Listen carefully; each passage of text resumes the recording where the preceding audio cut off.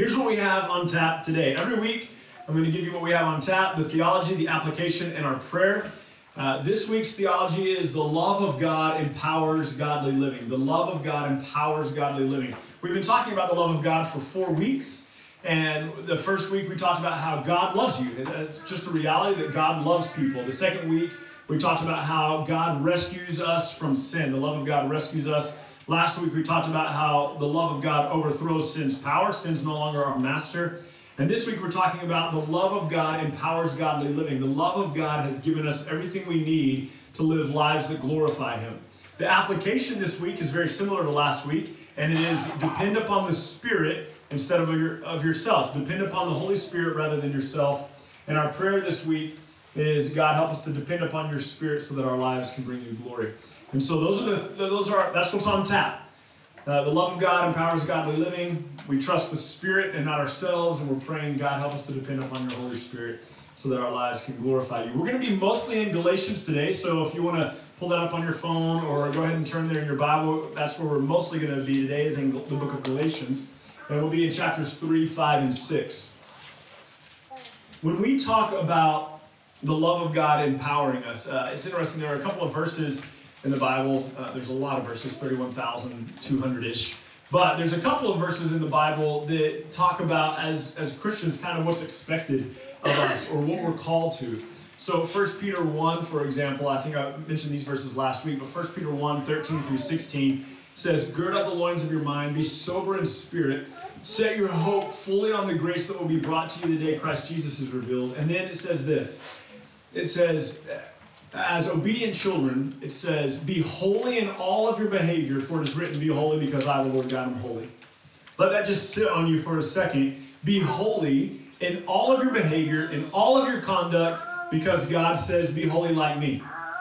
That is a big ask, right? Be holy like God. Be holy like He is holy. That's a big ask that God would put that on us. But the Bible tells us that God is calling us into an obedient life, into a life that looks like Him. He's bringing us to that place. And so the Bible tells us in a couple of places. So, for example, the Bible tells us in Colossians chapter 3 that we are supposed to set our mind on the things above, not the things of the earth, that we're supposed to think differently. We talked about that a little bit last week. The idea is that when we come into faith, when we put our faith in Jesus for salvation, that God does work in our life, and He's calling us to be more like Him. That's what God wants. He wants us to look like Him. In fact, 2 Peter 1, 3, and 4 says that God has given us everything we need for life and godliness through His precious and magnificent promises, so that we can become partakers of the divine nature and escape the corruption of the world that's in it through lust. I want you to think about that for a minute, that God has given you everything you need for life and godliness.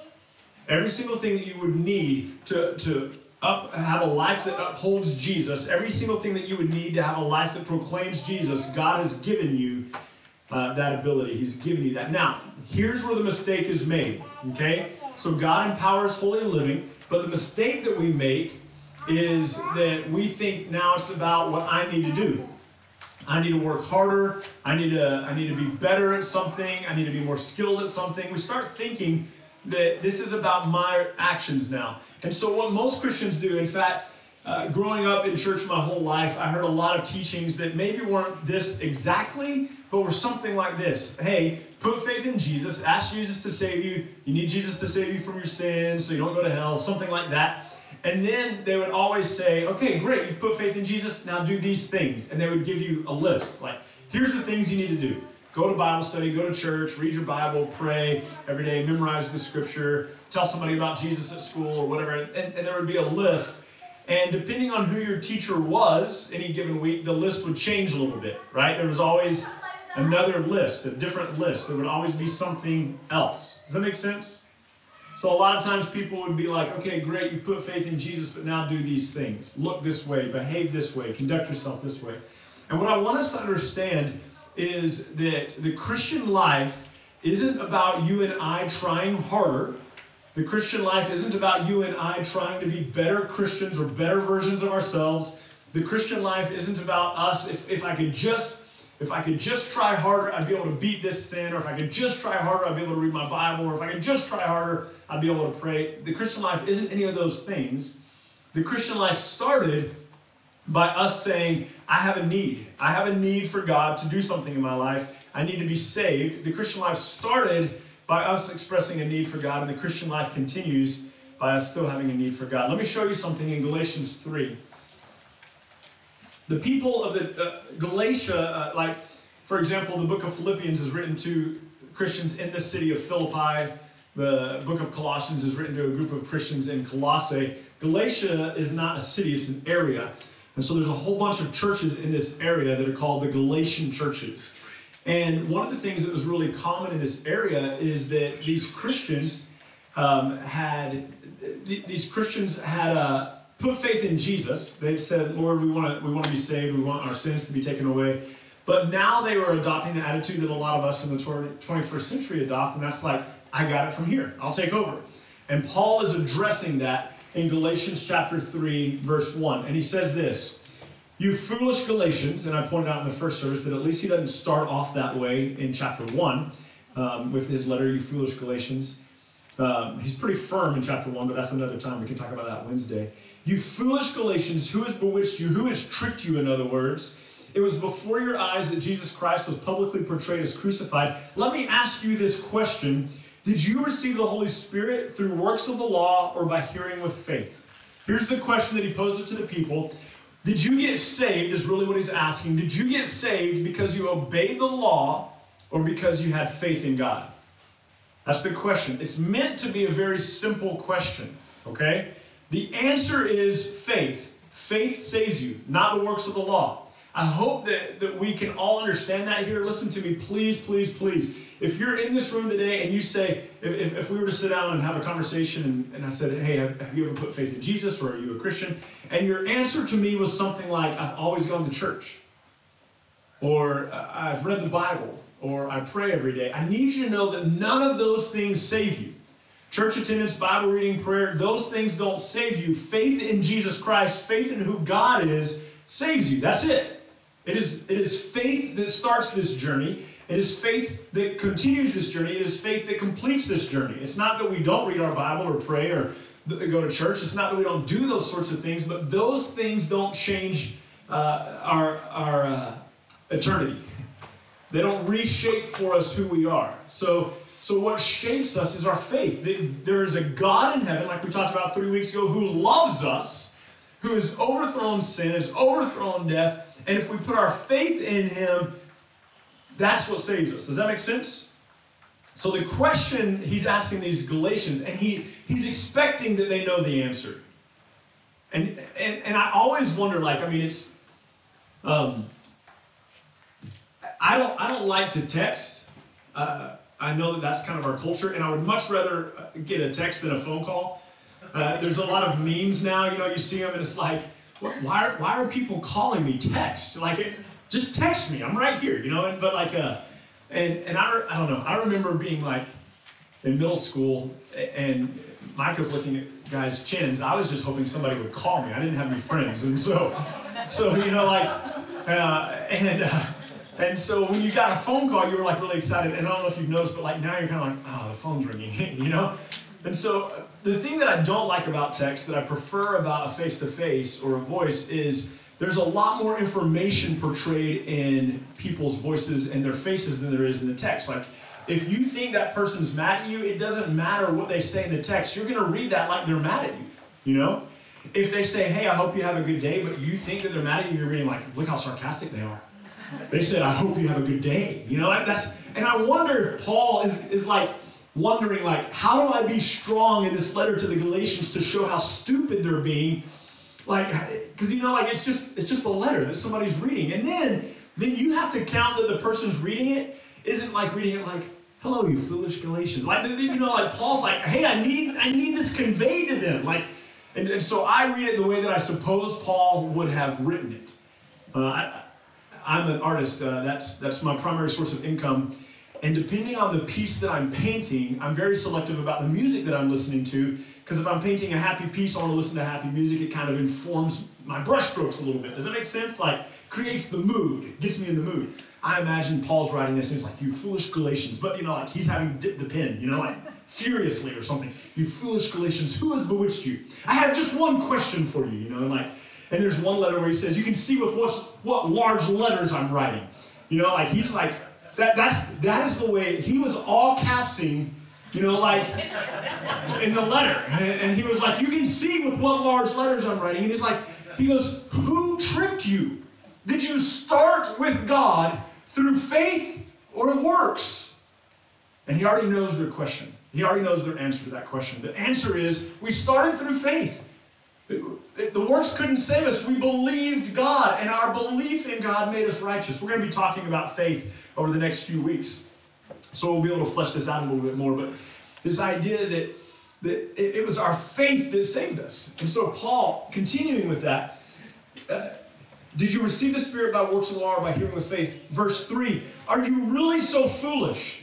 Having begun by the Spirit, are you now being perfected or complete or made whole by works of the flesh? Having started by the Spirit, is it really now that you're like, hey God, I got it, you can tap out, I'm in, you saved me from hell, thanks for that, I've got it from here. Are you really that stupid, Paul is asking? Are you really so naive? Are you really so foolish to believe that having started by faith, it's now your turn?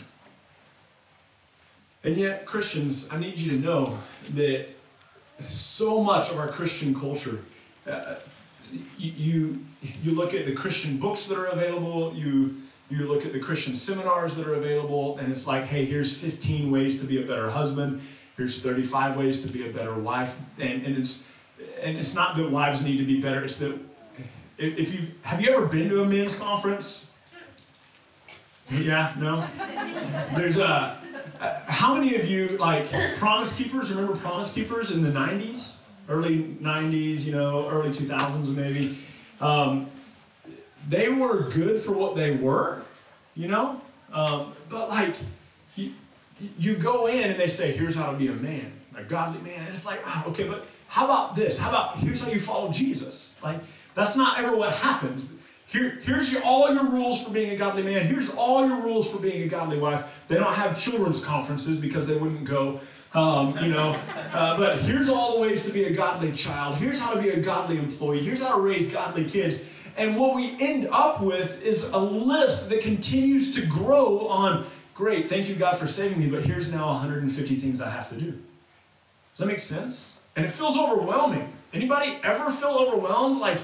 You're going through the checklist and you're like, oh man, I missed 45 things this week, It's overwhelming. And so what Paul is doing, although he's kind of ripping the Galatians, he's also trying to encourage them. And he's letting them know, look, having started by the Spirit, it isn't now up to you to finish the race. It's up to God. Having started by faith, finish by faith.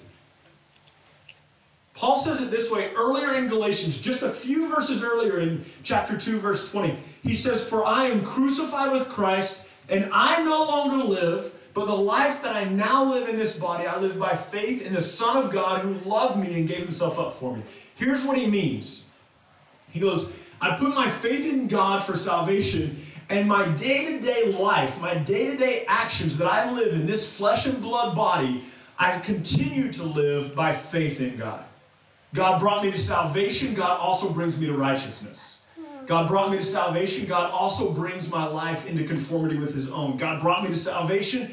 God is the one who births his character and his likeness in me. Philippians 1:6, Paul says, for God who began this good work in you will carry it on to completion to the day of Christ Jesus. Here's what we do. We say, high and holy God, or we might not use those words. Forgive me for a moment. Let me wax poetic, okay?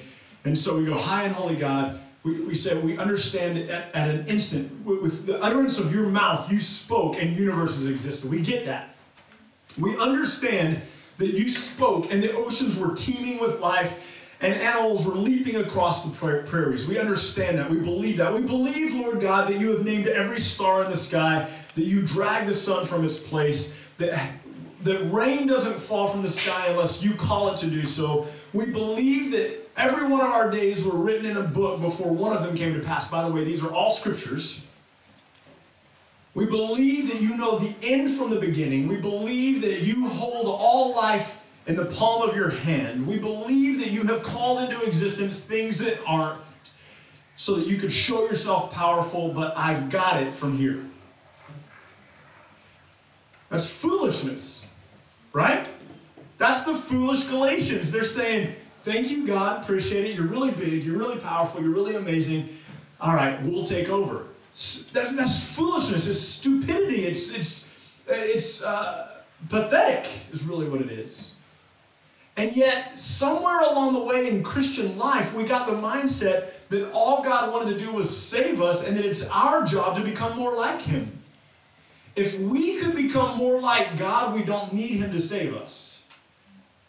But we can't become more like Him, and we need Him not only to save us, but to bring us into His likeness.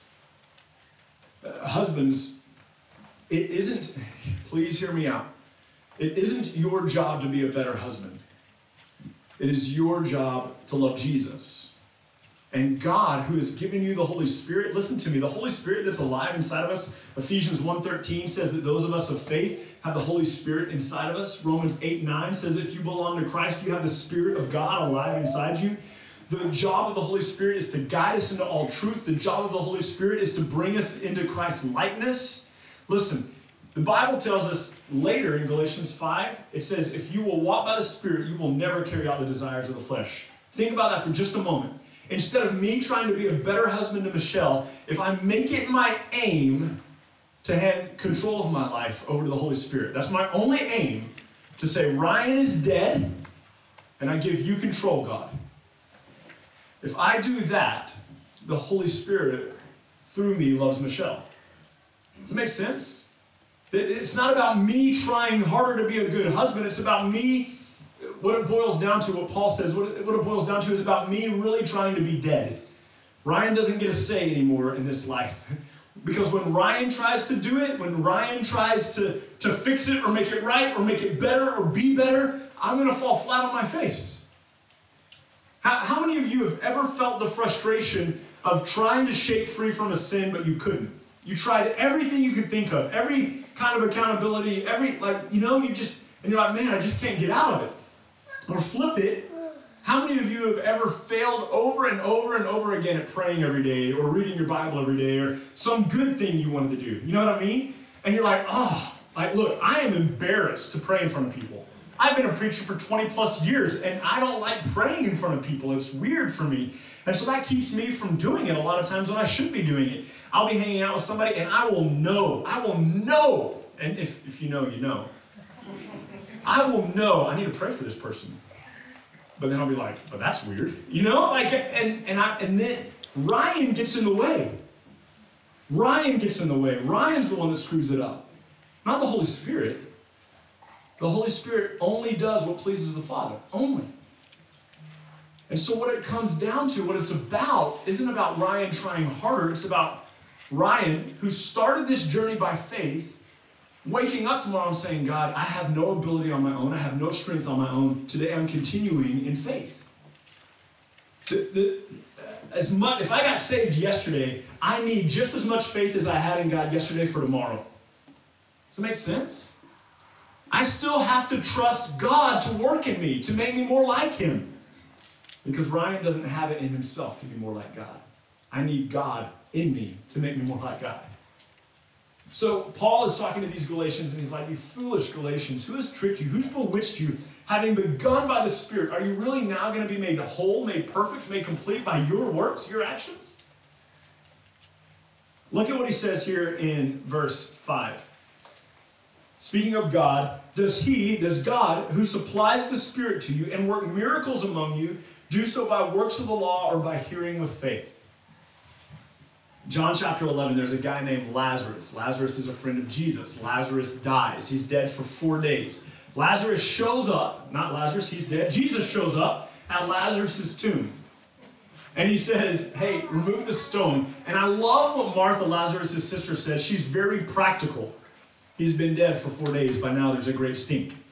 Jesus, who she's seen do miracles. In fact, she said to Jesus when he showed up, if you had been here, my brother wouldn't have died. She believes and knows that he has power. Jesus shows up and he says, remove the stone. And she goes, he's been dead 4 days. He's going to stink. I love, because that would be me. I'm just like, it's going to be really stinky. Like, I'm a twice-a-day shower. I can't go to bed unless I'm clean. When I was a swimmer in high school, I was a 3-a-day shower just to get the chlorine off. You know, like, I mean, I eat pizza with a fork, you know, because I can't do greasy fingers. You know, I go through a lot of napkins. I'm the guy going, wow, you want us to open the tomb?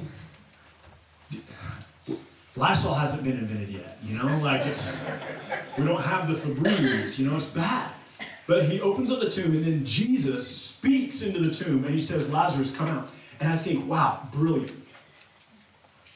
He doesn't do like any kind of hocus pocus thing, you know, there's no like sleight of hand kind of thing, look over here at my beautiful assistant.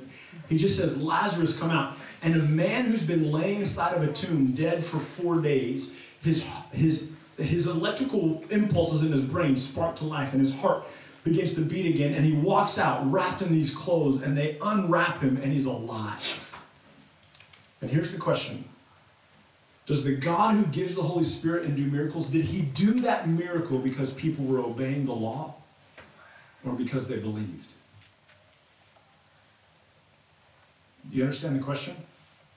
Did he raise Lazarus from the dead because Lazarus had done all the right things, ticked all the right boxes, had prayed all the right prayers, or did he do it because there was faith? People believed. The blind man who calls to Jesus, we talked about this a couple of weeks ago, and he says, Jesus, son of David, have mercy on me. And the blind man is brought to Jesus, and Jesus looks at the blind man and says, what do you want? And he says, I want to see. And Jesus says, go and be seeing, and he can see. Does Jesus do that because the guy believes, or because the guy has done all the right things? It's because the guy believes. In John 9, there's a guy that's blind, and the disciples, seeing this guy, ask Jesus, they say, so who sinned, this guy or his parents, that he would be born blind? I want you to understand this concept. The Jews had a concept that if you were born blind, it was either because you had sinned in the womb, or your parents' sin had been so bad that you were being punished for it. That was their concept. And so the disciples say, so who screwed up? Was it this guy or his parents that he would be born blind? And Jesus goes, neither. But that the glory of God could be displayed. And he goes up to the guy, and he spits in the dirt, and he makes some mud, and he puts it on the guy's eyes, and he tells the guy, go and wash in the pool of Siloam, and you'll be able to see. I want you to imagine this. Here's a blind guy. Somebody walks up to you, spits in dirt, puts mud on your eyes that they made with spit. That's a whole nother Lysol thing. And then says, go and wash in the pool. And you just go. Like, I don't know if you're running, it would be difficult, you're blind, but maybe you've walked this path a lot, maybe you know where the pool is, maybe you're asking for it. But you get there, you wash your eyes off, and you can see. Here's the question. Did that guy who couldn't see that morning see that afternoon because he'd done all the right things, or because he believed? It's because he believed. So here's the question that Paul's asking the Galatians. You foolish Galatians, does God who gave you the Spirit, does God who worked miracles do it because you're ticking the right boxes, or because you have faith in God? You have faith in God. Now listen, here's the application. I need you to catch this. What he's talking about in Galatians isn't some dynamic miracle. What he's talking about in Galatians is day-to-day life.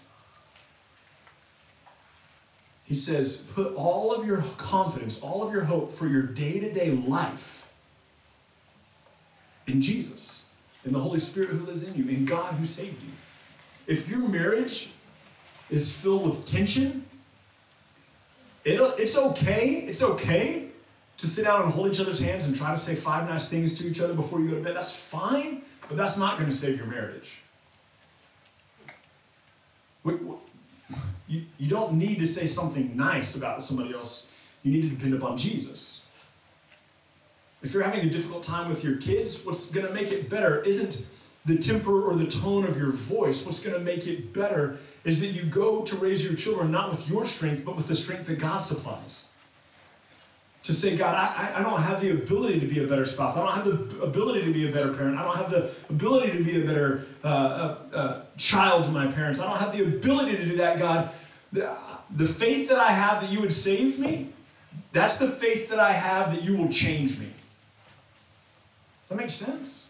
The faith that we put in God to save us is the same faith we put in Him to change us, to make us more like Him. so that our lives would be conformed to his image. We have everything we need. 2 Peter 1, I said it earlier, we have everything we need for life and godliness. The everything we need isn't our abilities. The everything we need is the Holy Spirit who lives in us. Yes, you have everything you need. I have everything I need to live a life pleasing to God because God in his fullness and in his power lives in me now. Not because I suddenly became smart. I'm a college dropout who majored in art. You know? It's not like I became a sudden genius. Instead, the power of the living God is alive inside me. And that God is bigger than me. Does that make a little bit of sense? I started my journey by putting faith in God and saying, God, I trust that you'll save me. My every day until I die is, God, I'm putting faith in you to change me and make me more like you. Every day until I die. Let me show you something here. Look at 5:1. Galatians 5:1.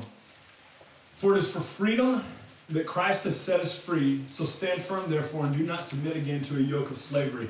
The context here, which we'll go into this in detail on Wednesday night at the Bible study, but the context here is that the people, like I've already stated, have said, we'll put faith in God for saving us, but now to be holy, to live godly lives, we needed to do the law. We needed to observe Jewish law. And what he's saying here, when he says it was for freedom that Christ set us free, he's saying from the Jewish law. He's telling these Galatians, you have been set free from the Jewish law. You don't need to be circumcised. You don't need to observe the Sabbath day or all the festivals. You don't have to observe the offerings or the feast days. He goes, you've put faith in Jesus. Jesus set you free from the law. Now put your faith in Jesus still. Let your faith be in Jesus still. Let your confidence be in God still. Okay? So this is what he's telling him. He goes, it was for freedom that Christ set you free. Freedom not only from sin, freedom not only from death, but freedom from, and hear me out on this, freedom from human strength and human effort to depend upon God. So don't leave here and say, Ryan said we can do whatever we want to do because it's not about us anyway, it's about God. That's not what I said. What the Bible teaches, Galatians 5:16, if you walk by the Spirit, you won't carry out the desires of the flesh. What the Bible teaches is that if we'll say, I'm dead, and I want to live by your Spirit, I want to live by your power now, if we'll say that, the work of God in us, listen to me, the Holy Spirit's not stupid. We may be, but the Holy Spirit absolutely isn't. And if the Holy Spirit's job is to make us more like Christ, you can be positive that a life handed over to the Holy Spirit will end up looking more like Christ. Does that make sense?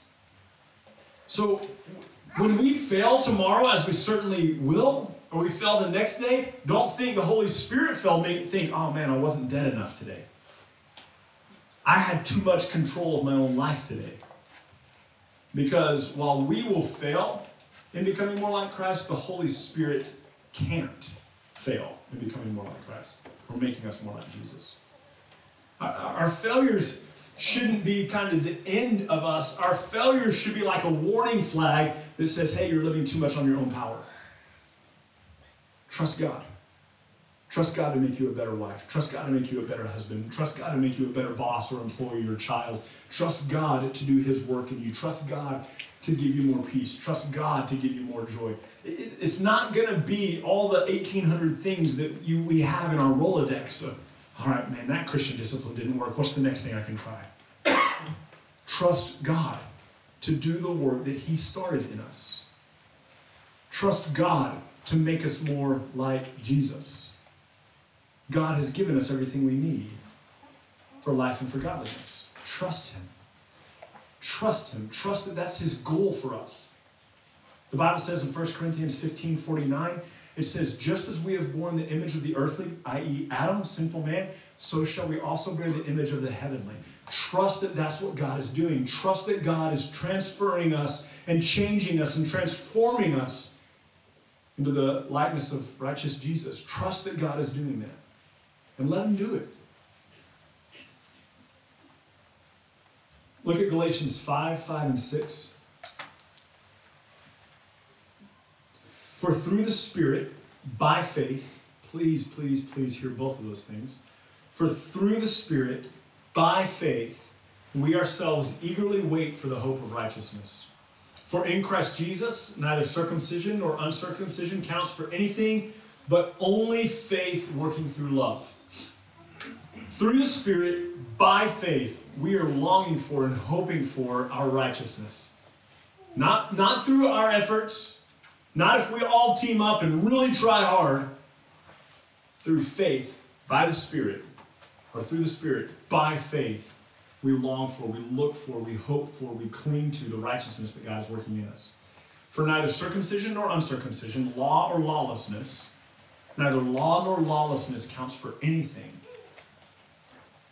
But, what does he say?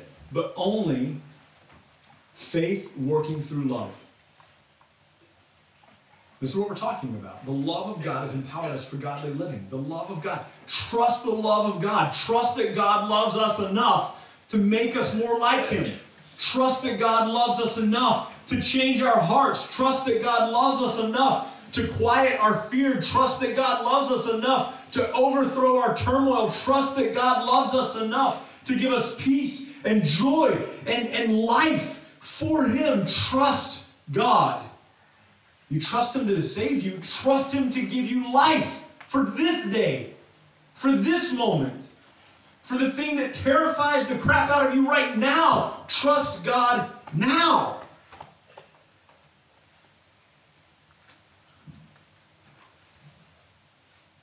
And here's why. Galatians 6:14. Paul says, far be it from me to boast in anything except the cross of our Lord Jesus Christ, by which the world has been crucified to me and I to the world. So here's what's happening. The Galatians are putting all their confidence in what they've done. Look at my resume. Can I just tell you something? The Christian resume has one line on it. I boast in Jesus.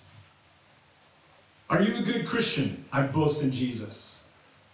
Have you done amazing things? I boast in Jesus. Instead of saying, I've been on these mission trips, I've read the Bible this many times, I have all these Christian t-shirts, I've supported all these ministries, none of those things make us like Jesus. Jesus makes us like Jesus through the Spirit. I boast in one thing, Paul says. The cross of Christ, which has crucified the world to me and I to the world. I have one boast.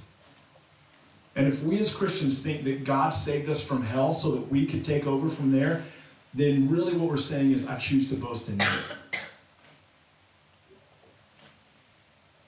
But the love of God has given us everything we need for godly life because we have His Spirit in us.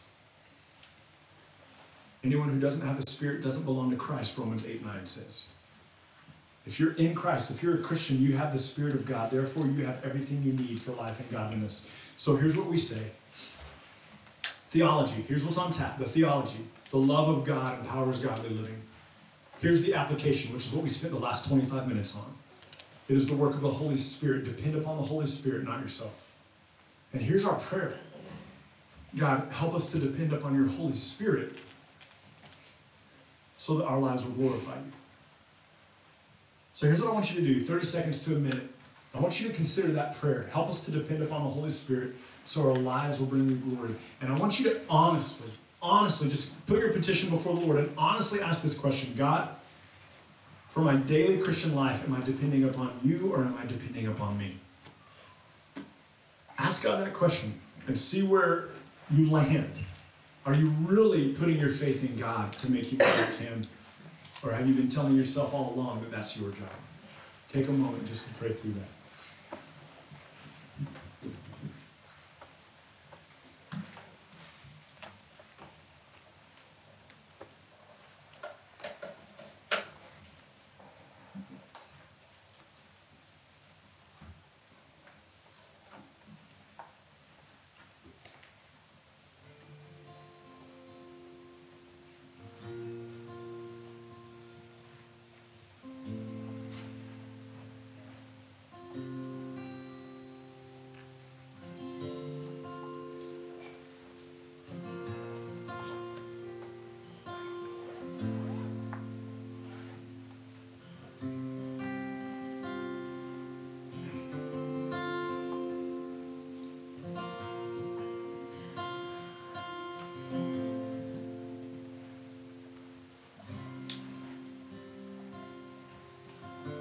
God, we praise you that you love us.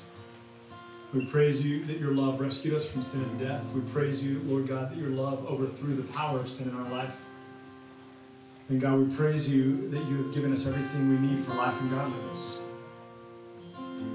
God, that you have loved us enough to empower godly living in our lives. We pray, Lord God, that you would help us to depend upon your Holy Spirit in us rather than ourselves, so that our lives will bring you glory. God, that you would remind us day in and day out that this is not our work, but yours. That we have no boast but you, that all of our strength, all of our confidence, all of our hope is in you.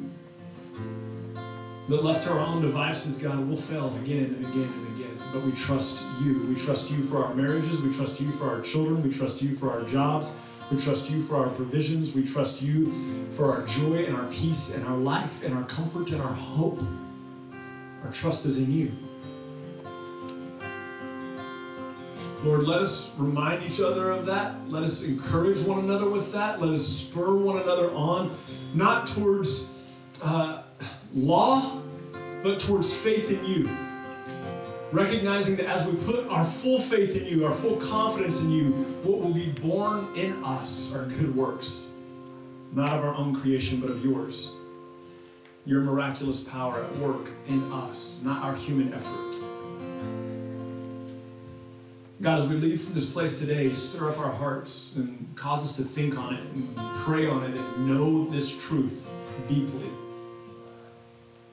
And Lord, if it would glorify you, bring us back together in our homes, with our friends, with our families, and back into this place to worship you and to know you more. It's in the precious name of Jesus Christ we pray. Amen.